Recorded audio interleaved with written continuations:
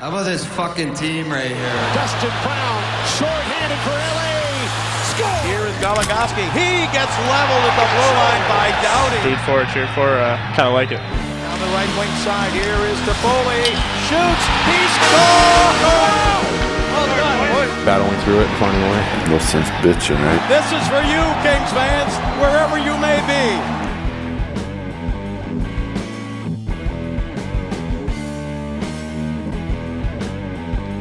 Once again, the Kings at the top of the Pacific Division. Although now technically they're tied because the San Jose Sharks are on a 6-game win streak. They have like the exact same record, the same regulation overtime wins number.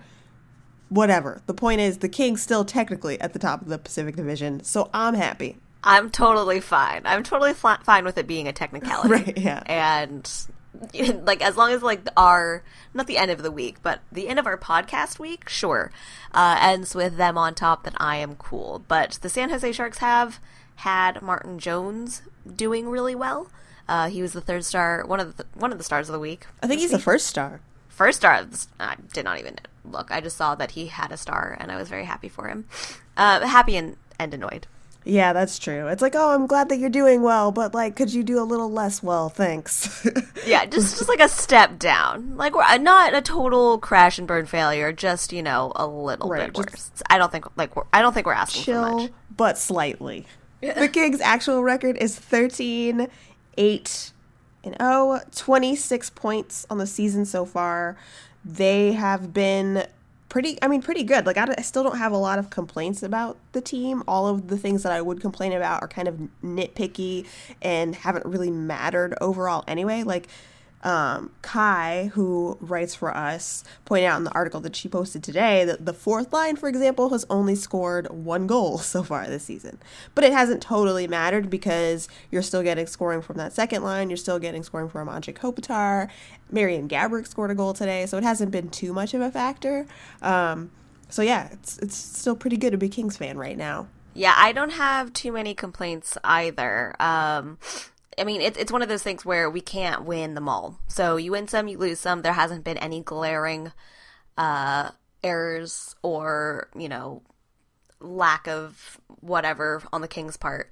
So I'm not too concerned about any of their losses or anything that they might be lacking. We did get to see a flash of Jordan Weal.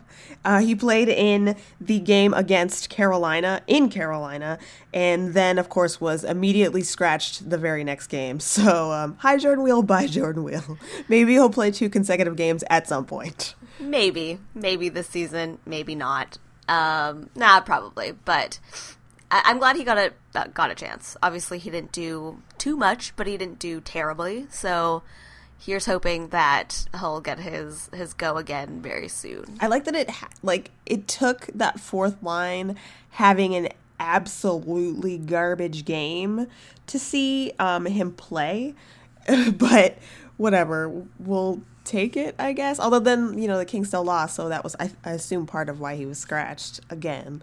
Because Daryl Sutter seems to always make little changes, or almost always so far, make little changes when the Kings lose a game or whatever, which is fine. But it means, of course, it was a high and by and quick drive through for Jordan Weal. And I want to see him get a real chance. It sucks though because so like you said, the fourth line was garbage, and so Jordan Weal got his go, but he can't single-handedly make the fourth line better. Yeah. You know, like, he's good. We're very excited about watching him play, but he wasn't going to be the cure-all for that line. So the fact that they lost was unfortunate because that means that not that it was all his fault, but he didn't do enough to, you know, garner a second chance. And yet somehow Andy Andrioff has, I mean, I'm not going to get into it again. I have problems with Andy Andrioff, but whatever. I was going to mention him. I was going to be like, he can't, like, Jordan Weal can't, you know, cancel out Andy Andrioff. He's not that powerful. But then I was like, that's me. I just, it's just frustrating, and I really want to see him just play in consecutive games and get, like, an actual chance to get comfortable in the lineup, and he just still hasn't gotten it yet, and it's, you know, it's still November, so it's not the end of the season. Obviously, there's still plenty of time, but I'm like, come on, man, it's been 2 months. Let me see the dude play. But this is kind of standard procedure for anyone that's new on the Kings. So as much as we complain, it's this is the status quo of the new guys getting their chops. They only get like a few games here and there. I think it always leaves us wanting. We're always like, we want to see them play. And we don't, and then we get to see them play more and more, and then we're real amped about it.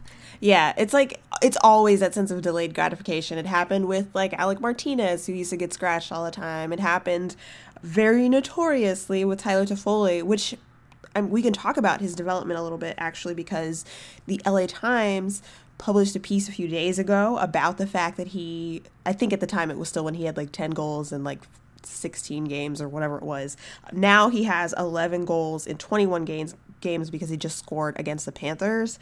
So anyway, he talked a little bit about how he's been playing now, how he's basically been paired with Carter for a long time now. They're pretty much stable together, and his development over the years. And he had like a really interesting quote where he said, "I think if I were anywhere else, I don't think I'd be in this position. My first training camp was an eye-opener. Dean, some of the things that they said to me, I really don't want to talk about. I was clearly in terrible shape. I wasn't very well conditioned. If you want to say the commitment wasn't there, I was just getting by on skill and junior. Without those things, I wouldn't be in this position," which is something that he's said before, too. I remember in the season where they won the cup, I don't exactly remember at what point in the season he was talking about it, but kind of said the same thing. Like, he had to really change how he was conditioning and really focus and dedicate himself. And I think that's one of the ways that Jeff Carter has been a good influence on him. And we've seen he also, I think at some point, Toffoli, if I remember correctly, took like power skating classes and stuff to try to get better. So we've seen where like the player isn't played very much, even though you're like, he has all this friggin' skill and potential, give him a shot. And then finally he gets in the lineup, and now Toffoli is playing, consistently second line minutes and is a really key part of this team winning games. But yeah, it's like, I do remember complaining and being like, play him more. Why does he have like fourth line minutes when he is such a great shooter? Yeah, but obviously, they know things that we don't, as just spectators, and so knew that he needed just like a little bit more improvement. I think probably just improved, not that it was bad, just improved work ethic. It's kind of like when you're younger and you're real smart, like everyone tells you how smart you are and you don't work very hard, and then you get to college or something like that and you're like, oh, I actually have to like do stuff a lot. Right. I feel like that's how it is with like playing in the minor leagues and then coming up to the NHL. It's like you can be amazing in the AHL without, not that they're not training, just, with your skill. Like, you're going to do well. The kind of range of talents is like pretty vast there.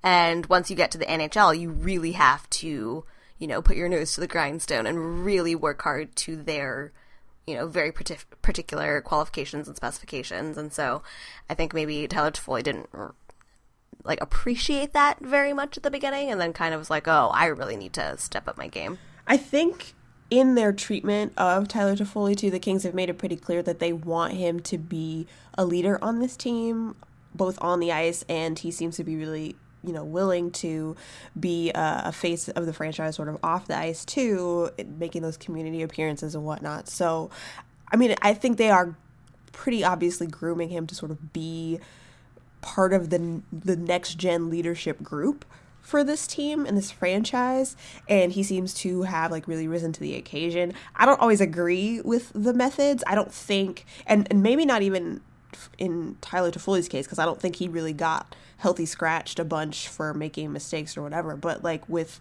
like Jake Muzzin, Daryl Sutter still gives Jake Muzzin a hard time, but he would be like, bench Jake Muzzin because he had a bad game or something.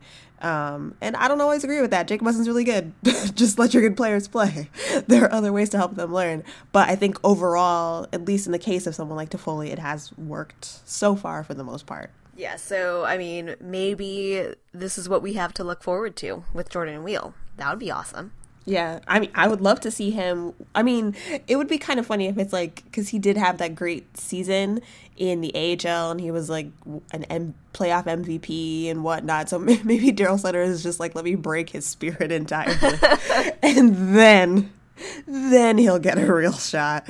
And then have him come up or stay up and play really well and then earn a roster spot and do awesomely on this team. I would love that, but I'm also like, can we get to the part where he plays games though? Nah, he's got to earn it. He's got to really earn it, like Daryl Sutter style, where he's just on the doghouse a lot and, you know, is a healthy scratch all the time. Gets to experience what's going on, I guess, but not actually playing, which, you know, I guess isn't a terrible thing, but I would love to see him actually play a game. Yeah, come on. Anyway, a really cool thing that happened in that Carolina game, which unfortunately the Kings lost, but Dustin Brown scored another goal, which I'm always happy about. Dustin Brown, who continues to lead the team in like shots on goal, and that dude is putting in so much work, and I actually really think that line with him and Nick Shore and Trevor Lewis has been really fun in terms of generating scoring opportunities, even though they all seem to have the worst luck still.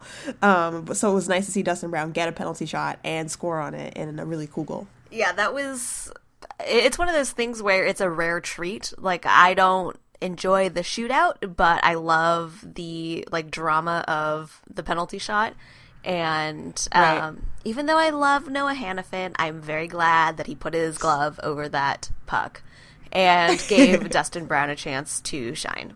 And then Noah Hannafin, in his like very Thanksgiving mood, gave Braden Shen an opportunity for a penalty shot, but he didn't make his. So Hannafin might want to work on that. He hooked him, but still, maybe stop giving the other team just like an open shot for a goal. It's just like an unfortunate thing to have happen in consecutive games and in totally different ways. Like, he closed his hand over the puck. All right, you try to get away with something. Sometimes that works, but he got caught. And then with the hooking thing, it was like the other defenseman kind of got caught out of position. He had to try to get back, and it just ended up, you know, unfortunately you get called on it. But it was just sort of like, oh man, really? Back-to-back games, Hannafin? Come on, young guy. Yeah, like, penalty shots are already rare in general, so if you had caused one in 2 different games just like throughout the season, that's already kind of a lot. That's already pretty rare. But then to do it in 2 consecutive games, like, really just get your shit together. He is not the only person who in that Carolina game had a blooper reel type of moment. I mean, and his wasn't even like blooper reel bad. It was just like, you got caught making a bad decision, or a sneaky decision. However, what ended up being the game winner of that game was Alec Martinez getting, what happened? He thought he had it, then he fanned on it, and then it bumped his skate and the puck went across the line. It was kind of a mess in a very small amount of time. It looked like a Jonathan Quick flub, you know, where you think you have it and it just goes right between the legs. But yeah, I think he tried to just like really hit it and only got just like a piece of the puck. And then, yeah, it was one of those things that just perfectly hit his skate and then right into an open net. And you're just like, oh God, it's unfortunate. It happens. But he redeemed himself tonight. True. And got the game winner versus the Panthers. Consecutive game winners, one for the wrong team, one for the right team. Congratulations. Good job, Alec Martinez. And he said that in the post-game quotes to John Rosen, where he was like, I'm just glad I put it in the right net. Me too, Alec Martinez. It's always funny seeing them be fairly good-natured about it, like, the next day, because obviously, like, at the time when that happened, he, once again, did a full Jonathan Quick and just, like, slammed his stick against he was pissed. He was so pissed, but, always good to see them make fun of it, especially, I think it probably helps that he did get the game winner. For sure. Yeah, so it's like, really fully redeem yourself. You didn't just score a goal, it is the goal that won the game. Nice. Very glad for him. And I mean, it was only, you know, now it's going to be gone from people's memories because luckily it was a back-to-back, so they had an opportunity to try to make up for that game right away. Even though they played well in that game against the Hurricanes, it's just they had Quick let in a goal that was not very good. which I don't know. There was some debate after about that first goal that he let in being deflected off of Tanner Pearson's stick, I think it was, or something. Whatever. It looked like he saw it all the way, but then he didn't catch it. And then, of course, the own goal, and so they lose 4-3. But overall, they didn't play very bad, and then they go and they play pretty well against the Panthers and win the game, so all is right in the world. Yeah, I think it was just hard with the Hurricanes game because they were down by 3 so quickly. Like, within 5 minutes of the second, they were down 3-0. And you're like, well, it's kind of hard. Not obviously impossible, just hard to come back from that. But then Dustin Brown got his penalty shot. Kopitar with an excellent goal. Kopitar again later with a power play goal. I guess he really wanted them to win that game. Right, yeah. But it just, it just wasn't enough. It kind of took too long for them to kind of start clicking on all cylinders. And they just lacked that one last goal. Yeah, unfortunate. And that's kind of what happened with the Red Wings game, too. It was like, Jeff Carter had scored 2 goals, and if only he had gotten that hat trick, maybe things could have been different. But, unfortunately, it didn't happen, so they lost 2 in a row. Although, impressively, it was the first time they had lost 2 games in a row since the losing streak the mini losing streak that they had started this season on. So, for the most part, we've been really lucky to see even when they lose games, they'll come right back and win the next one and whatnot. So I'd like for that to continue. And then they have one more game on the road and they come back to play the Chicago Blackhawks. So hopefully they beat the Tampa Bay Lightning and then it'll be a winning road trip. We are both terribly sorry about the fact that we chose different games that they would lose that we predicted last week, because those were the 2 teams that the Kings decided to lose to. So we're just going to say the Kings are going to win every single game for the rest of the season. There you go. Yeah, unfortunately, our record is wrong because we were both like, they're just going to lose 1 game. Yes. But really good at predicting the teams that would give them the most weird trouble. Good job to us, I guess. So glad that I once again was in a car while the Kings were playing the Hurricanes. Actually, while the Kings were losing to the Hurricanes. So they are now my most hated team because one, I'm driving through traffic and then listening to the Kings lose. So I don't like any of this. And I was annoyed with the Red Wings one because I was so ready. I don't know why. I was just feeling it. I was like, Jeff Carter is going to get this hat trick. It is going to be awesome. It was ready for it, and then it did not happen, and then I felt like I had jinxed it. But I'm sure a bunch of other people thought that he was going to get it too. For sure. No, it's definitely that game where people were just sort of vibing it, and it did feel like they could probably tie it up, but it unfortunately just didn't come true that way. So I don't know. I do always like when they manage to come all the way back, and I feel like recently too, they've had some low-scoring games and whatnot, but it hasn't felt impossible. Although now we're creeping up on that winter thing, so we'll see how long that lasts. But so far, it feels like they at least have the potential to come back in any of the games where they are behind. So I guess, actually, speaking of wintertime, this is more of a general NHL thing. Players negotiated to have basically their version of a reading week in the middle of winter, starting next season, not this season, but basically, it was like, well, we're going to have this World Cup of Hockey thing. You still want to do the All-Star game. Players, top guys are going to be playing a lot. They need a break. And so starting in 2017, let's see, I'll just read it for you from the Sportsnet article. It says, each team's break will fall between January 1st and February 28th, 2017, according to sources, and the players will be completely off during that period. Should the schedule include a game on the 6th of the day, the team can't practice until 4 p.m. on the 5th. The agreement doesn't affect any other rest periods already built into the schedule. There will still be a 4-day All-Star break for most of the league, along with the CBA mandated 4 days off per month. So a little bit of a reprieve, which mostly made me actually think about the Kings and whether or not that'll help them if they get into another weird winter slump. Obviously, again, not for this season, but next season, if that'll affect it at all and maybe get them out of that routine a little bit. Yeah, I was looking at those days and I was like, oh, that sounds like a good time for a break, because they will, not to be super pessimistic, but they might be in a horrible losing streak and could use right, yeah. a little break. So yeah, it's funny. Like I was like, I don't even care about like all-star stuff, but what about the Kings being terrible in January? Maybe this will help. Yeah, I think that's actually kind of cool. Although every time I read some of these like agreements, like the whole, if there's a game on the 6th day, the team can't practice after 4 p.m. on the 5th. It's so, I don't know, it's just like so weirdly complicated to me. It seems like a weird elementary school schedule type thing. Right. Yeah, it just makes me think I'm really glad I don't have to be in those meetings and like pick apart those details, because I'm sure they have reasons for it. You know, somebody really, really wanted the 4 p.m. thing to be a hard line or whatever. I'm really glad I'm not the person that has to talk about that. Oh, yeah, because you know that line, it took like 3 days for them to like hammer out the exact details of it. But I do think in general having that week off is really really cool, and it'll be cool to see if it changes momentum for any teams. Hopefully for the Kings it's in a good way. Yeah. But speaking of the All-Star game, we have gotten a bit of news as to what the format's going to be like.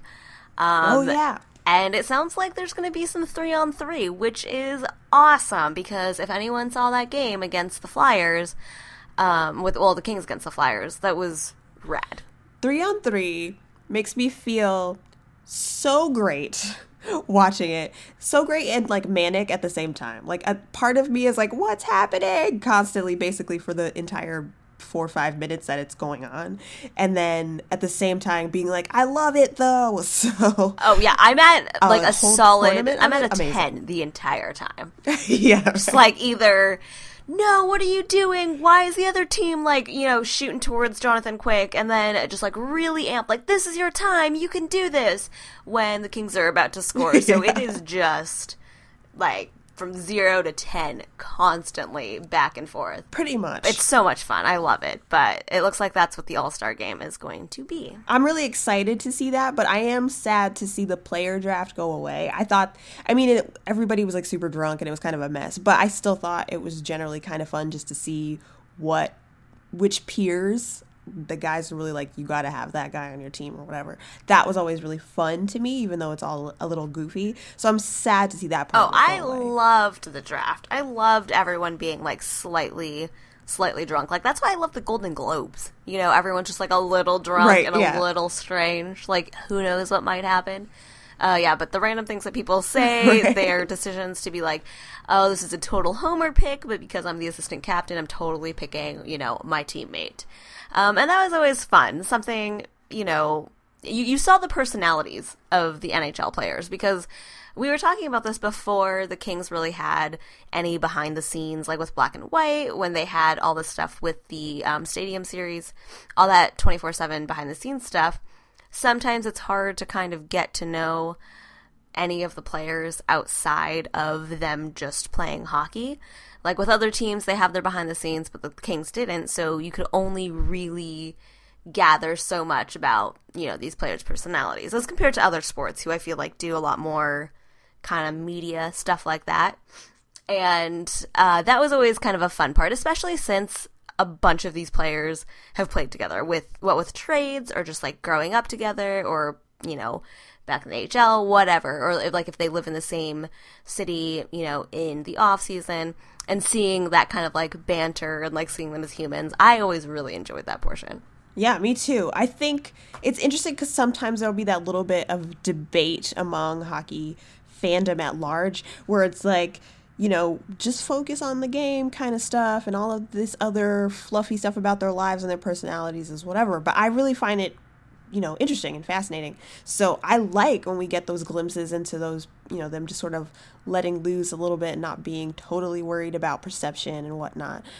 So yeah, I'll miss the player draft, and I like all the interviews and stuff they do before. Because like you said, like with a team like the Kings, for example, like I remember when Jonathan Quick went and they did like a little, basically like they followed him around during that. Even just seeing that kind of stuff was really cool to see what guys mention and what they say and about each other.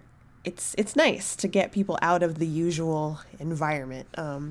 So there will be some kind of Friday night event. It won't be a player draft, but I don't think they've announced it yet or what exactly that will be, but hopefully it's something that is just as fun and kind of silly too. I don't know. I like that. I understand them wanting to change the format of the actual game to try to make it more engaging, because on TV it was kind of whatever. But for me, I also I want to make sure while they're making the game itself more interesting, they don't take away from the other silly parts of it that people like. Yeah, so I'm hoping that at least the, unnamed or unannounced portion on Friday night is still at least entertaining and gives us a bit of insight. Like, however they end up doing it, I want it to be fun. I like a little fun in the middle of the season, so sue me. Yeah, me too. And I'm curious to see how they put together those teams now. So instead of, again, since they're not picking, what they're doing is putting together all-star teams from the Atlantic and Metropolitan divisions and then the Central and Pacific divisions. The East and Western Conference champions will be facing off against each other after all those teams play. And there's also some prize incentives, particularly a $1 million cash prize, which, is divided up among the players.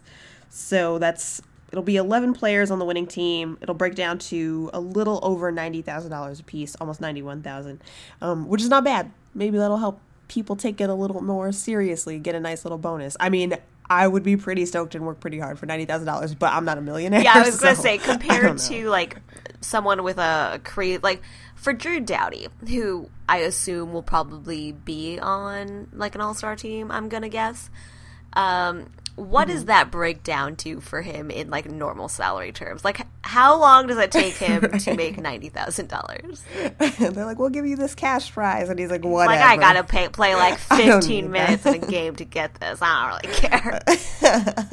Yeah, whereas I'm like, oh my God, I wish somebody would be like, we're going to throw in a cash prize of $90,000. I'd be like, done. I'm there. What do you need? I'm going to be the hardest worker. I'm going to train so hard for a, like, just non-season game. Right. Yeah. But, that's just me. We'll see how it affects the players. I think it's cool, though, that they're trying to figure out incentives to add. A quick update on injuries for the Kings, because there are a couple players that we have not heard from or about in a while. But today, quick mention, Matt Green, Dwight King, still out. John Rosen tweeted that Hockey Ops told him that Dwight King is still in a walking boot, and Matt Green has started skating again, but alone at their practice facility. So no close returns for either of them, but they're still alive around. It was nice to hear about both of them. I am still not entirely sure where, I assume with Green, Jamie McBain will end up coming out of the lineup, but or they might just continue to scratch like Christian Ehrhoff or whatever. But anyway, I assume Jamie McBain will come out because they still have Forbert up too. And for King, though, I'm not entirely sure where he goes in this lineup the way it is now. I was going to say that a little bit earlier. Like, we're very excited about Jordan Weal getting this chance, but I think he's getting more chances, even though there's not too many of them, but more chances than he usually would with, Dwight King out. That's just like another place that he can kind of slot in if needed, as they try to juggle the bottom lines. But I would assume that they would just kind of throw him in there on the fourth and then try to scoot him around places to see what works. Yeah, it's sort of an interesting problem now. And really, to me, anyway, only in the last few games, because of the way the Nick Shore line with Dustin Brown and Trevor Lewis most of the time has started to gel. Since they're not scoring goals, that might make it a little easier to break them up. But if they, before Dwight King comes back, also start scoring goals, like, that's going to be really tough to figure out which line he goes on, because you're like, well, does he go on the fourth line? I don't know. That seems kind of weird. But also, where else does he go? Yeah, and Trevor Lewis has been so close to scoring some of these goals. So close. And I want him to just continue on his, like, comfortable little line and actually score some. It was, oh gosh, I'm going to forget who wrote it. Was it Jason Lewis? Somebody wrote a piece. Yeah, about how he is, like, has the most individually generated scoring chances on the team. So keep that up. Hopefully, poor Trevor Lewis, like, his hands are just... They might as well be moving trucks. I don't know. He just does not quite have the finesse that he needs to make this work for him. But hopefully it changes somehow and he gets at least a few more, because if he's clearly getting in the right spaces to generate good opportunities, but they're not going in, I want to see them go in for him because he is doing good things. He will eventually be rewarded with a goal. Hopefully. Maybe. I'm so excited for it.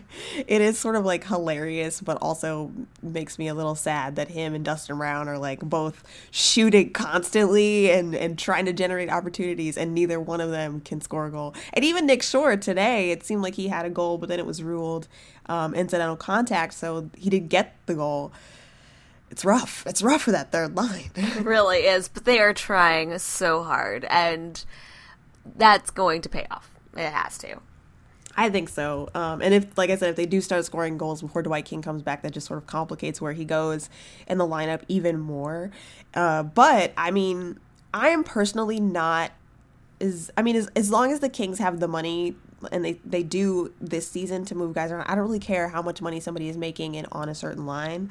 It clearly can't last that way if a guy is making a lot of money, and is like on the bottom six or whatever. So that's why people always bring up like Dustin Brown or whatnot. Fair.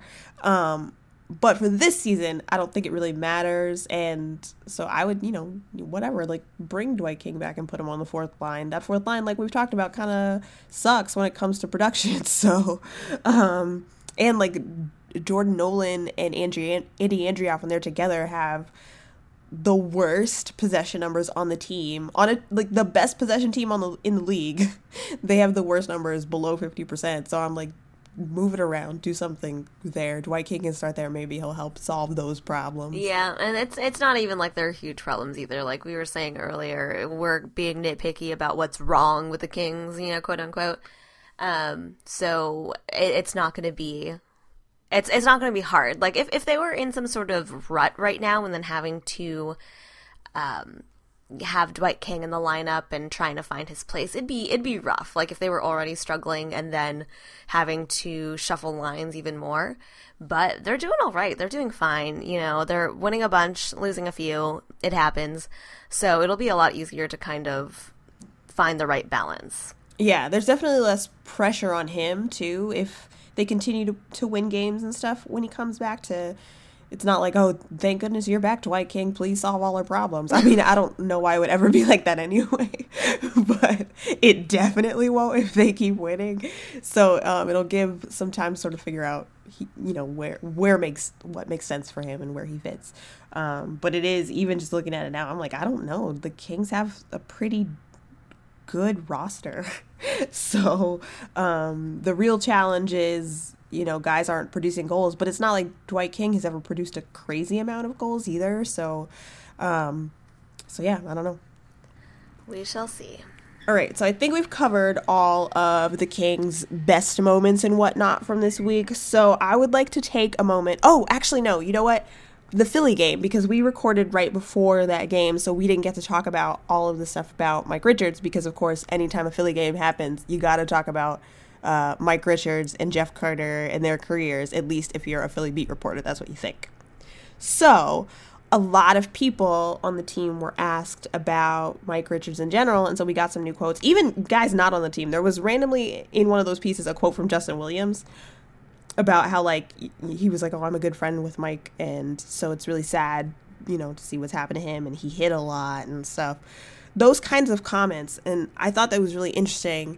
The big takeaway for me from all of those pieces, and there were 2 or 3 of them, is that it seems like pretty much everybody who they asked and who has worked with Mike Richards and played with him or whatever are all concerned for his well-being and seem to recognize that it's not about them, which is contrary to a certain person in the organization.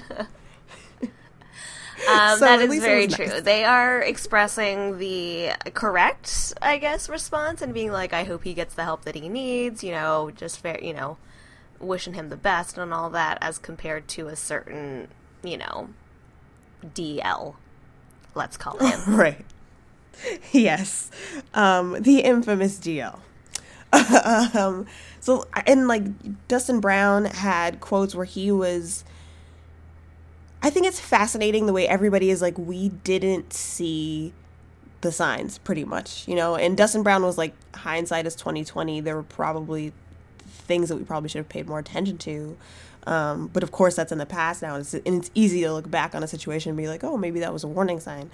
But so far everybody's just like, yeah, he was kind of a homebody, kept to himself. We didn't see anything, that alarmed us, which is fascinating but also sad that like, and nobody has ever at any point, nobody has been like, this dude is fine, right?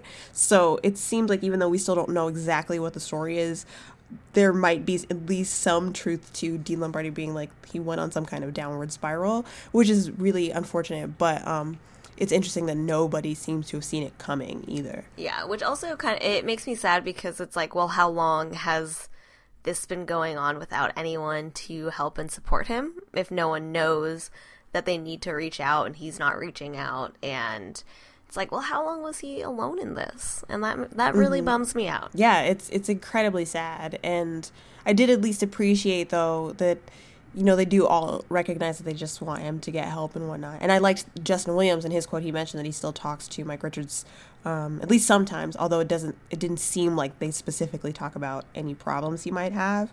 But at least he has contact with people still. Because for the most part, he's been pretty MIA, except for the mention that he has been skating at the Kitchener Rangers facility and with them during practices and stuff. I thought those pieces were interesting. But while looking around at that Flyer stuff, I did come across some past things about Dean Lombardi, because he was, of course, a Flyers scout for a while before he was the Kings GM. And there was a piece written on him when he, like, not long after he had gotten that job as a Flyers scout. This is from 2003, September 2003.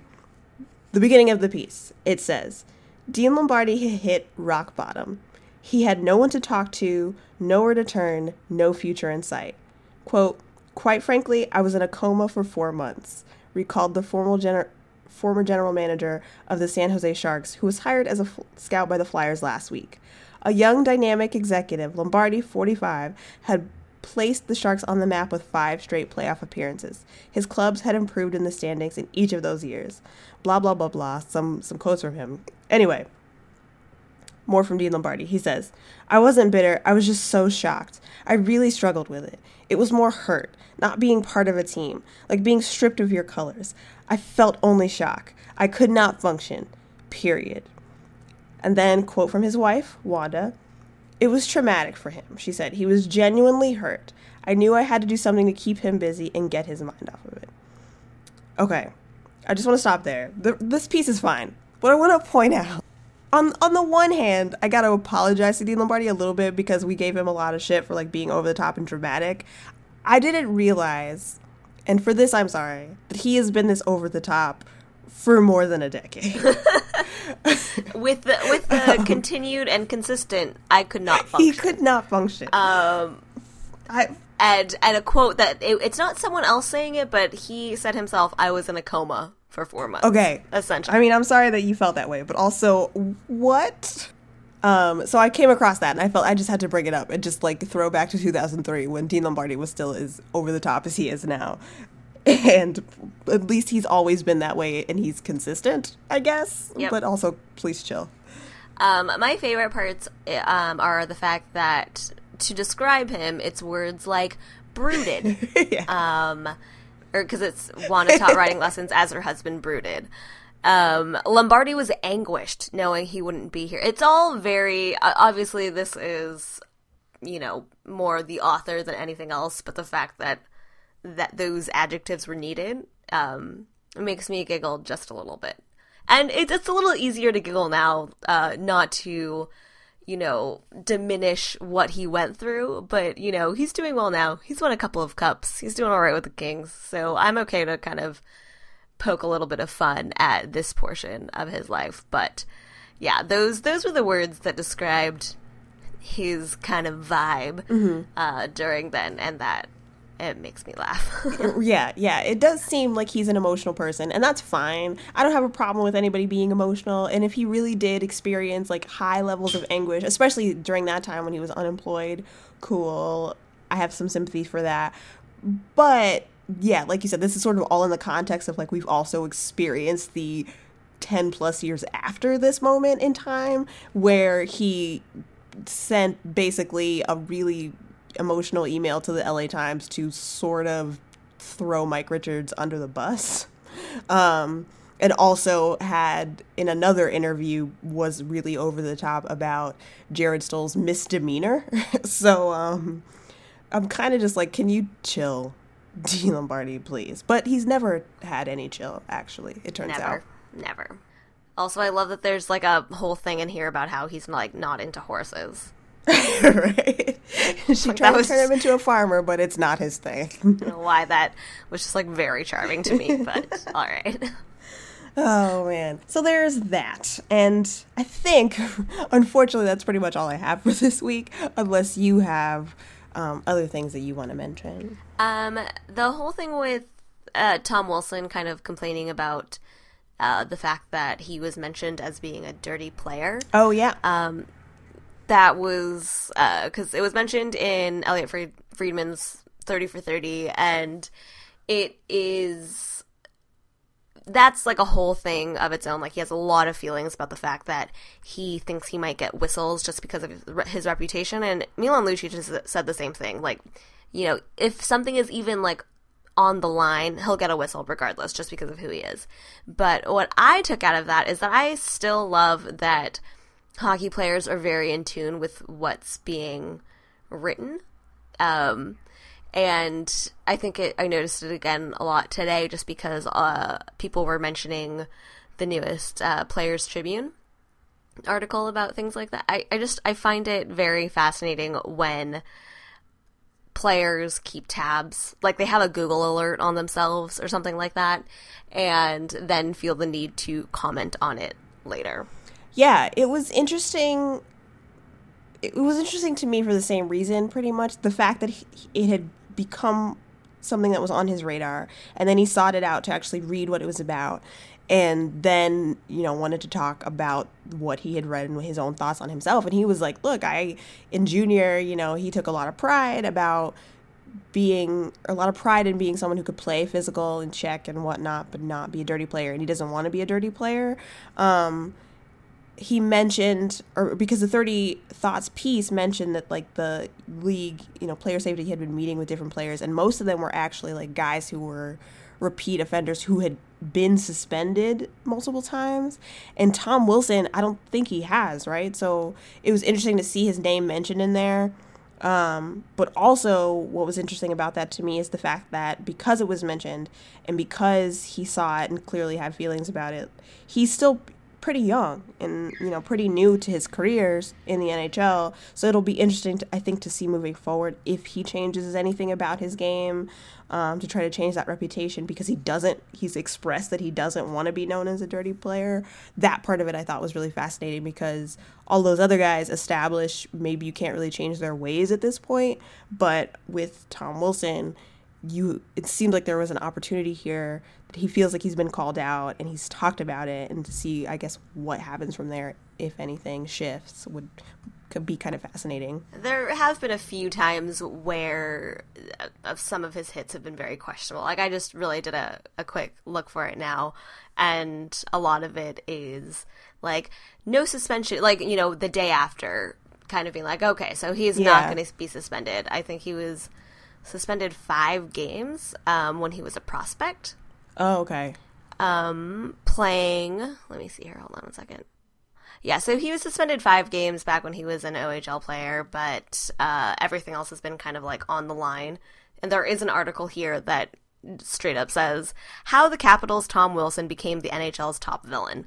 So, yeah, he's definitely got kind of a reputation. Yeah, for sure. And I think the interesting thing is it's kind of both for the hits, but also just like as a sort of pesty guy in general.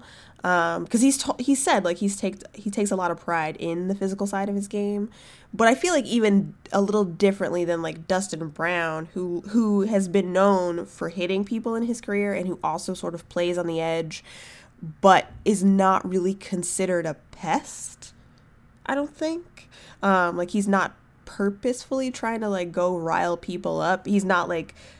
I think someone on the Kings who is totally a pest, you know, when he's sort of in the zone is like Jordan Nolan. Jordan Nolan can hit hard, but also he is trying, you know, he's sitting on the bench poking Scott Hartnell in the back to try to piss him off. And I think Tom Wilson has a little bit of that mischievous side too, which probably contributes to the like, then when the hits are kind of on the edge or some of them bad, people are like, this fucking guy. It does not go in his favor. But yeah, I think it was kind of cool that he had read it and felt called out and responded to, and now I kind of want to see if he walks the walk a little bit. Yeah, that's true. I think that's pretty much it from us. One thing that I do want to say, just a quick shout out because I think it's been awesome so far this season, is the Columbus Blue Jackets have been putting up these game day posters. They're all custom for the teams. They haven't done one for the Kings yet, but I've been waiting. I can't wait to see what they eventually put out because I think they only do it for one of the matchups. So I assume the next time the Kings play them, they'll put it up. But they're fascinating. If you haven't seen them, you should go check them out because they're all really cool. And I think it's really awesome when teams put the extra time, effort, money into those little creative endeavors. Yeah, they're really a lot of fun. Like the one versus the Canucks I like because it looks like they're having a breakdance competition on a log. Yeah. Like one of the guys looks like, like Dwight King as a lumberjack, just a little bit. And it looks like they're breakdancing on a log. It's fantastic. That's why I'm like, I can't wait to see what they do for the Kings. They did a Predators one and it's like, you know, underground, like, you know, long... What's the word am I looking for? Fossil? Is that what I'm looking fossil. For? I don't know. Long buried bones. Long buried bones. It's really cool. I think it's like when you take a cross section of the earth and you see all of the layers and all right, that yeah. jazz. I'm glad I totally failed at explaining that, but you guys get it. And so that's why I'm like, I can't wait to see what happens with the Kings or whatever, because I like it when fans do that kind of stuff too, just to see other people's interpretation of a franchise and how they want to represent them. And so I'm curious to see what the Columbus Blue Jackets do. Yeah, it was always fun, sure, that's a word that I'm going to use, to see all of like the Operation Regicide sort of things against the Kings, starting with when they were, you know, going through their first cup like run and seeing all of that, and then just it continued because the Kings continued to do well. That was always a nice little thing. Yeah. So if you haven't looked at those posters, check them out. They're really cool.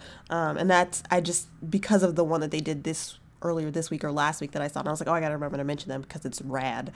So I have cool. But I think that's everything from us, right? Yeah, I think that's everything. Cool. So again, the Kings have one more road game, and then after Thanksgiving, they play the Chicago Blackhawks. Hopefully they can win that game. They lost the first game against the Blackhawks.